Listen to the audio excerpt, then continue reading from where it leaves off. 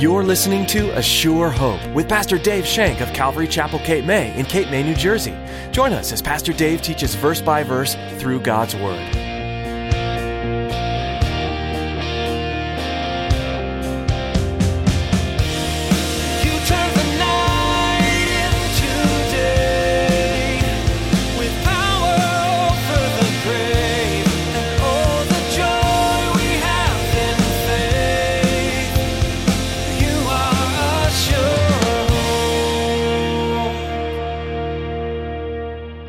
Search me, O God, and know my heart. Try me, know my anxieties, and see if there's any wicked way in me, and lead me in the way of everlasting. Man, when you pray that prayer, all I'm going to tell you is buckle up and sit back. Because if you pray that prayer and really, really mean it, God's going to show you. And you better be ready to do some dumping. Because God's going to show you, well, okay, where do you want me to start? Where would you like me to start? We need to plead with God to open our eyes. When would you say is the last time that you truly prayed for the Lord to reveal areas in your walk that are compromised and meant it? Were you surprised by what the Lord showed you? In today's message, Pastor Dave will teach you both the power and the importance of praying for God to reveal areas in your walk that need growth. And here's Pastor Dave in the book of 1 Samuel chapter 14 as he continues his message, Disobedience and Deception.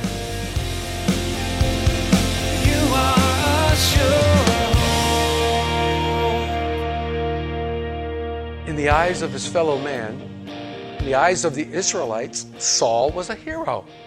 Saul had won a great battle. He had won a great battle, but in God's eyes, he was a complete and total bust. I'd rather fail in your eyes, my brothers and sisters, than fail in the eyes of God. I would rather fail miserably at anything except in the eyes of God. So what did Saul do? Build himself a monument. Yeah, I'm going to build myself a monument to these victories. Okay. I mean, we studied about Saul's pride before, right? He's going to build his own monument. They're not building the monument for him. Usually, when you want to honor a hero or honor someone, you build a monument for that person. Saul says, I'll do it for you. I'll build my own monument. Come on, let's build this monument for me. How great am I? How good of a king am I? Come on, let's talk about me for a while. I'm great. Have I told you? Listen, I'm great. Whew. So then he greets Samuel with this hypocritical greeting. He comes to Samuel, blessed are you of the Lord. I've performed all the commandments of God. I did it. Excuse me? He had no blessing to give Samuel. He did not perform the will of the Lord. He lied to himself, thinking that he could get away with deception, and then he lied to the prophet, not realizing that Saul already knew. Saul had already been informed that he didn't do what he was supposed to do. He even tried to lie to God, that's saying he was going to use the animals for sacrifice. Yeah, that's what we'll do. Yeah, God, okay, we're going to use them for sacrifice. That's good. Yeah, that's what we'll do, Lord. Yeah. I love Samuel's response. It's almost humorous. Samuel's response, I love Samuel's response. Wait a minute. Now, what's all that bleating of the sheep I hear? What's all that lowing of the oxen? Yeah, you picked that up. Good catch. Your God. Saul's not even calling him his God. He's not even calling him my God. I did everything that your God requested me. Excuse me? This shows you the relationship that Saul didn't have with God. Saul was never... I mean, we talked about that way back in the beginning, how Saul didn't have a relationship with God from day one. Interesting issue. Good pickup, Sandy. Your God.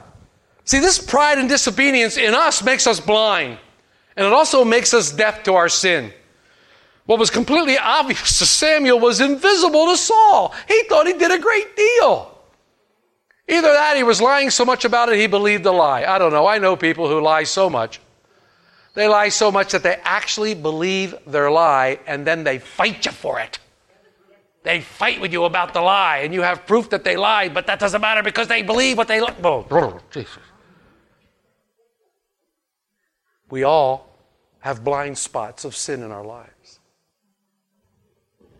And we need to constantly ask God to show them to us. We need to be a David. And this has come up now several times. being a David, and this exact verse in Psalm 139, 23, and 24 has come up several times now in teaching. Mark mentioned it on Monday night. I think we mentioned it on Sunday. I think we mentioned it a couple times. So the Lord's telling us something here. David in Psalm 139, 23 to 24 says, "Search me, O God, and know my heart. Try me, know my anxieties, and see if there's any wicked way in me, and lead me in the way of everlasting." Man, when you pray that prayer, all I'm going to tell you is buckle up and sit back. Because if you pray that prayer and really, really mean it, God's going to show you. And you better be ready to do some dumping. Because God's going to show you. Well, okay, where do you want me to start? Where would you like me to start? We need to plead with God to open our eyes. We need to plead with God to show us the blind spots in our lives. We need to plead with God, get me off this dime. Help me, Lord. But that one person, it wasn't a disciple, it was just someone in the Bible prayed, "Lord, help my unbelief. Help me." If we only knew how obvious it was to others when we're in the flesh. I mean, everybody can see it. It's obvious to everybody, but for some reason, it's not obvious to us. We think everybody else is crazy. We need to plead that God would open our eyes. Open our eyes. While this all made perfect sense to Saul because of his proud self-deception, it meant nothing to God and Samuel. In fact, it showed that Saul was desperately trying to excuse his sin. And once again, he was using word games. He was talking, but he wasn't doing. He was talking. Half-truths. But even his excuse, Saul reveals the real problem. And here we go, Sandy. He reveals that he has a poor relationship with God. Notice how he speaks to Samuel. "Sacrifice to the Lord your God." The Lord was not Saul's God. Why? Saul was Saul's God. That's pride, folks. That's pride. The Lord might have been the God of Samuel, but he wasn't the God of Saul. And in his pride, Saul removed the Lord God from the throne of his heart. You have to be ever so careful. Verses 16 to 23. Let's read. Then Samuel said to Saul, "Be quiet, and I will tell you what the Lord said to me last night." And he said to him, "Speak on." Don't you just love that when you're trying to discipline somebody and they go, "Go ahead, talk, talk, talk." They won't be quiet for you to talk, but they keep saying, "Talk, come on, talk." So Samuel said, "When you were little in your own eyes, were you not the head of the tribes of Israel? And did not the Lord anoint you king over Israel?" You remember Saul's humbleness? Remember there was a time when Saul appeared to be humble? He appeared to be humble. Remember when he was hiding, when they were trying to make him, they wanted him to come out during the coronation. He was kind of hiding. Remember? He was humble, like, who am I to go out there? He had kind of a humble heart. Now the Lord sent you on a mission and said, "Go and utterly destroy the sinners, the Amalekites, and fight against them until they are consumed." Why then did you not obey the voice of the Lord? Why did you swoop down on the spoil and do evil in the sight of the Lord? And Saul said to Samuel, "But I have obeyed the voice of the Lord and gone on the mission which the Lord had sent me, and brought back Agag, king of Amalek, and I have utterly destroyed the Amalekites. But the people, they took the plunder, sheep and oxen, the best of the things which should have been utterly destroyed, to sacrifice to the Lord your God in Gilgal." So Samuel said, "Has the Lord as great delight in burnt offerings and sacrifices as in obeying the voice of the Lord? Behold, to obey is better than sacrifice, and to heed than the fat of rams. For rebellion is as the sin of witchcraft, and stubbornness is as iniquity and idolatry. Because you have rejected the word of the Lord, he also has rejected you from being king." Ouch. Jig is up. It's over. It's over. Samuel has to say, "Be quiet. Be quiet. Will you listen now for me? No more excuses. Stop making these stupid, lame excuses and listen. It's time for you to be quiet and hear what the Lord has to say. Stop speaking and listening." And this is our problems. Too many of us want to talk and talk and talk and talk and talk, and we refuse to listen to God. And God's up there going, "Okay, will you ever shut up so I can talk to you? Will you please be quiet one instant so I can tell you I love you, so I can give you some information? No, you keep talking. Blah, blah, blah, blah. Hey, be quiet." It's like Samuel, "Be quiet." Paul can't shut up because his proud desire to retain some sort of control. He wants control. That's what pride people do. They want control. Speak on, speak on. I love that. As if Samuel needed his permission to speak. Samuel had God's permission. He didn't need anybody else's permission to speak. He would speak because he was a messenger of God. And I love it says, when you were little in your own eyes. I love that. When you were little in your own eyes. Remember the time when you were humble, Saul? When you were little in your own eyes, you were just a peon in the sight of God. Remember those times? What does James say? Humble yourself in the sight of the Lord and He will lift you up. He will lift you up. God made him king when he was humble. Made him king because he had a humble heart. And I love this. Don't blame me. It was the people. I love that. Another great, I'm going to underline that because I'm collecting the excuses of the Bible. What a great, it wasn't me, it was the people. The people you gave me. That sets right in there. I love Adam's excuse. It was the woman. As if it was the woman. Or Aaron's excuse, Moses. I threw all the gold in the fire and the calf came dancing out. I love that excuse too. I love that excuse. This was not bad either. Well, you gave me these people and look what they wanted. They wanted something else. I love that. Don't we blame everybody else for our mistakes? Come on. Blame everybody else for our mistakes. We never try to own the responsibility. When owning the responsibility, it leads towards salvation. Because when you own your sin, that's the first step in salvation. When you look and say, Lord, I'm a sinner. I've owned my sin. I owned it. I did it. You may fall this week. I don't know what the Lord has in store. You may fall miserably this week. But if you pick yourself up and look at the Lord and say, Lord, I did it. I did it. I sinned against you. You'll be forgiven. You'll be forgiven. But we have to own the sin. We have to own it. It's ours. We can't give it to somebody else. Well, he made me do it. No. This is not Flip Wilson time. The devil made you do it. It did not make you do it.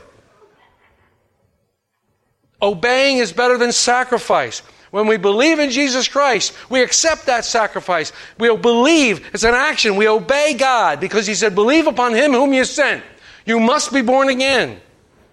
Rebellion is witchcraft. Basically, when you're rebelling, you're saying, I'm divine. I'm going to decide what's best for me. I'm divine. I can do it. That's witchcraft. That's witchcraft. In verse 24 through 29, another stage. God now rejects Saul. Then Saul said to Samuel, I have sinned, for I have transgressed the commandment of the Lord and your words because I feared the people and obeyed their voice.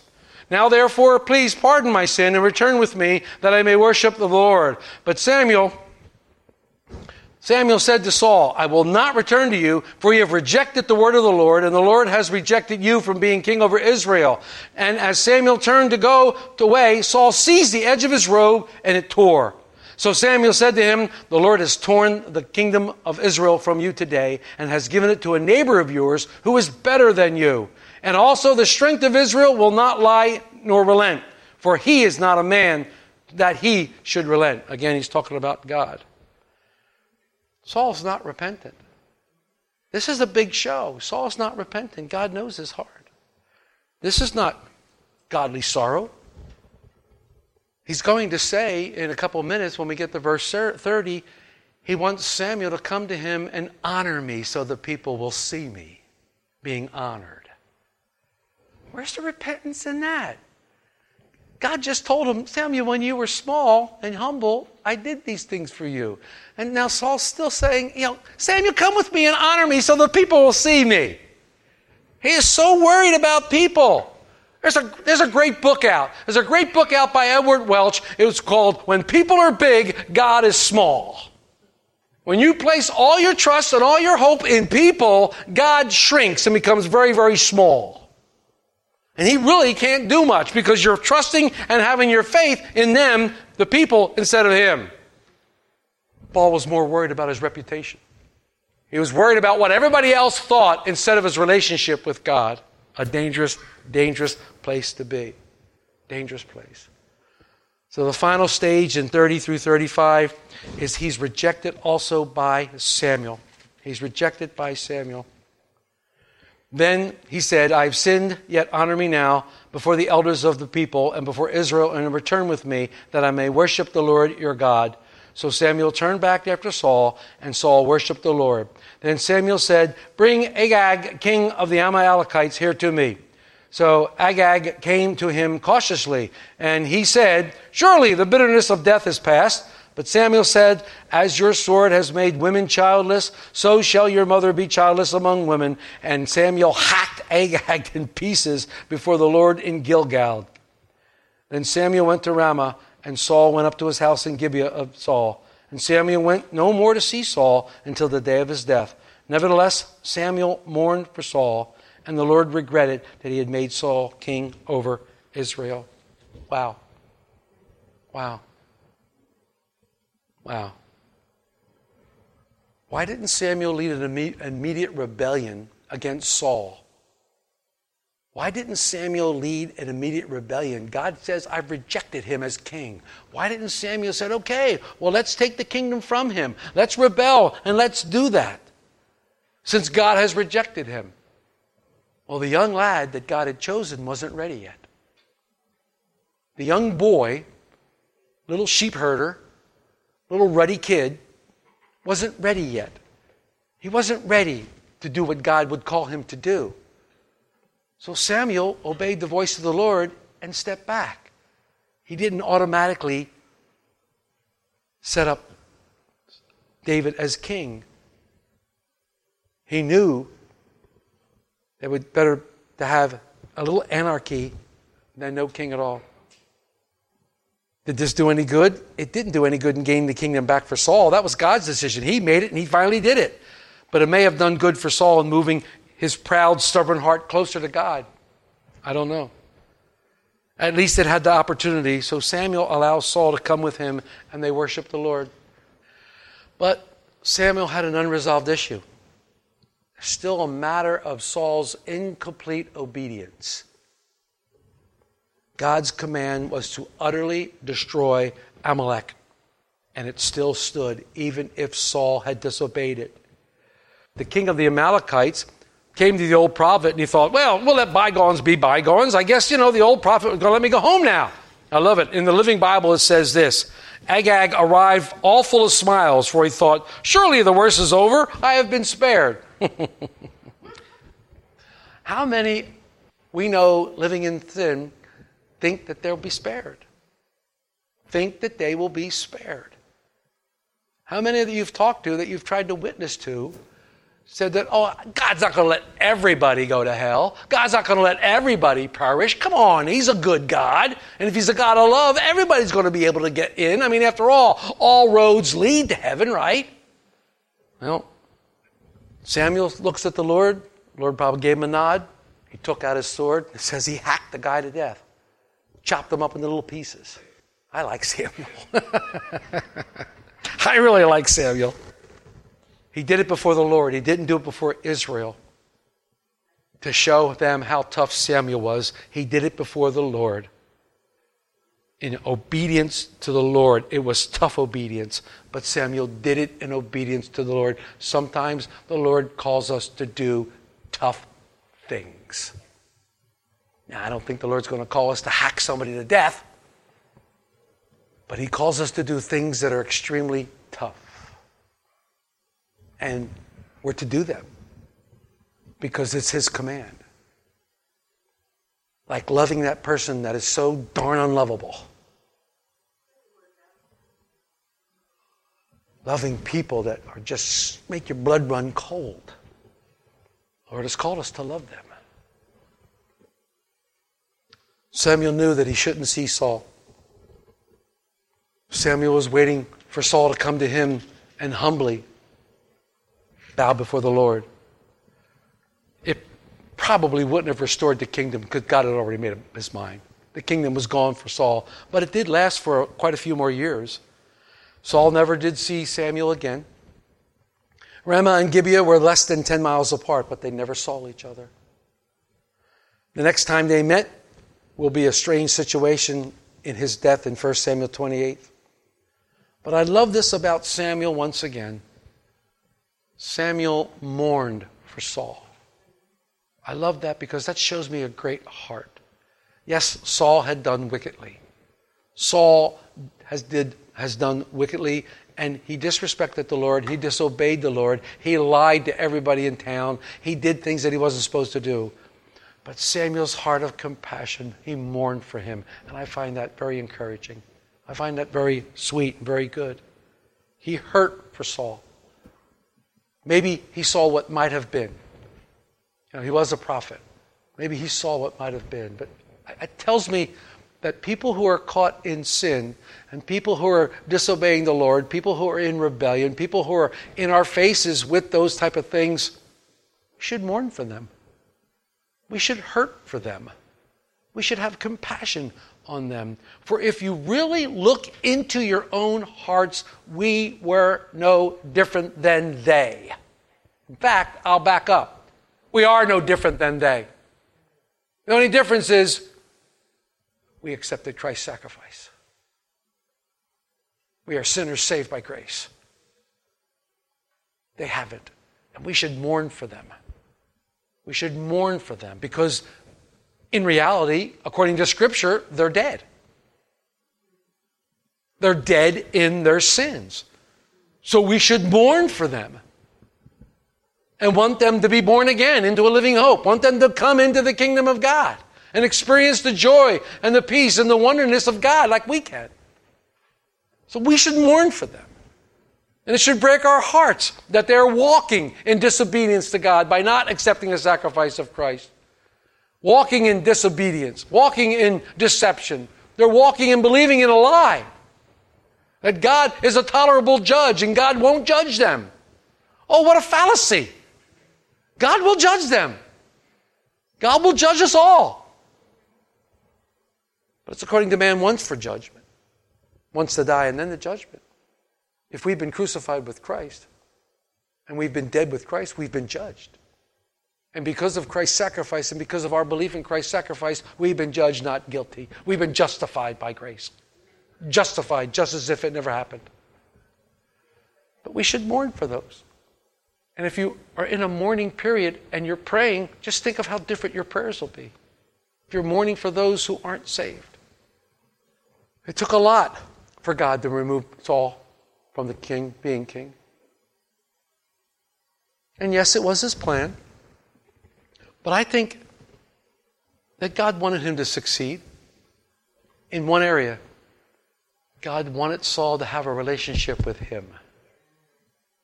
He probably was going to make David king because that was the plan. But he wanted Saul to have a relationship with him. It's God's will that none would perish. It's God's will that all would come into repentance. It's God's will that all would know Jesus Christ as Savior. And that's a loving God. That's a gracious God. A God full of mercy. I believe that with my heart. Saul had a hard heart. And it caused his soul to be hurt. You are a sure. We're so glad you joined Pastor Dave Shank today for A Sure Hope. This study in 1 Samuel has been taking you further into God's process of fulfilling promises. And it may not look like you'd always wanted to. God gave a promise to David when he was young and unequipped to handle the magnitude of what was to come. God still gave him a glimpse to the future, though, and we walked with David to help him grow and learn. God's plan included trials along with victories, but he was faithful to David throughout. Right now in our country, we are facing a trial never before experienced. Don't fear. God is as faithful to you now as he was to David. He will bring you through, and you can lean on him for strength and comfort in the waiting. We'd encourage you to read ahead in 1 Samuel and discover for yourself how God works life out, and let him encourage you through it. How can we be praying for you during this 1 Samuel study and during this unusual time in history? Please give us a call and let us know at 609-884-5821. Again, that number is 609-884-5821. We are pleased to be able to bring you teachings from God's Word on each edition of A Sure Hope. If you'd like to hear more from this series in the book of 1 Samuel, visit ASureHopeRadio.com. There are several teachings on various books of the Bible available online for download, and we encourage you to share them with friends and family. That's all we have time for. Thanks for tuning in to A Sure Hope.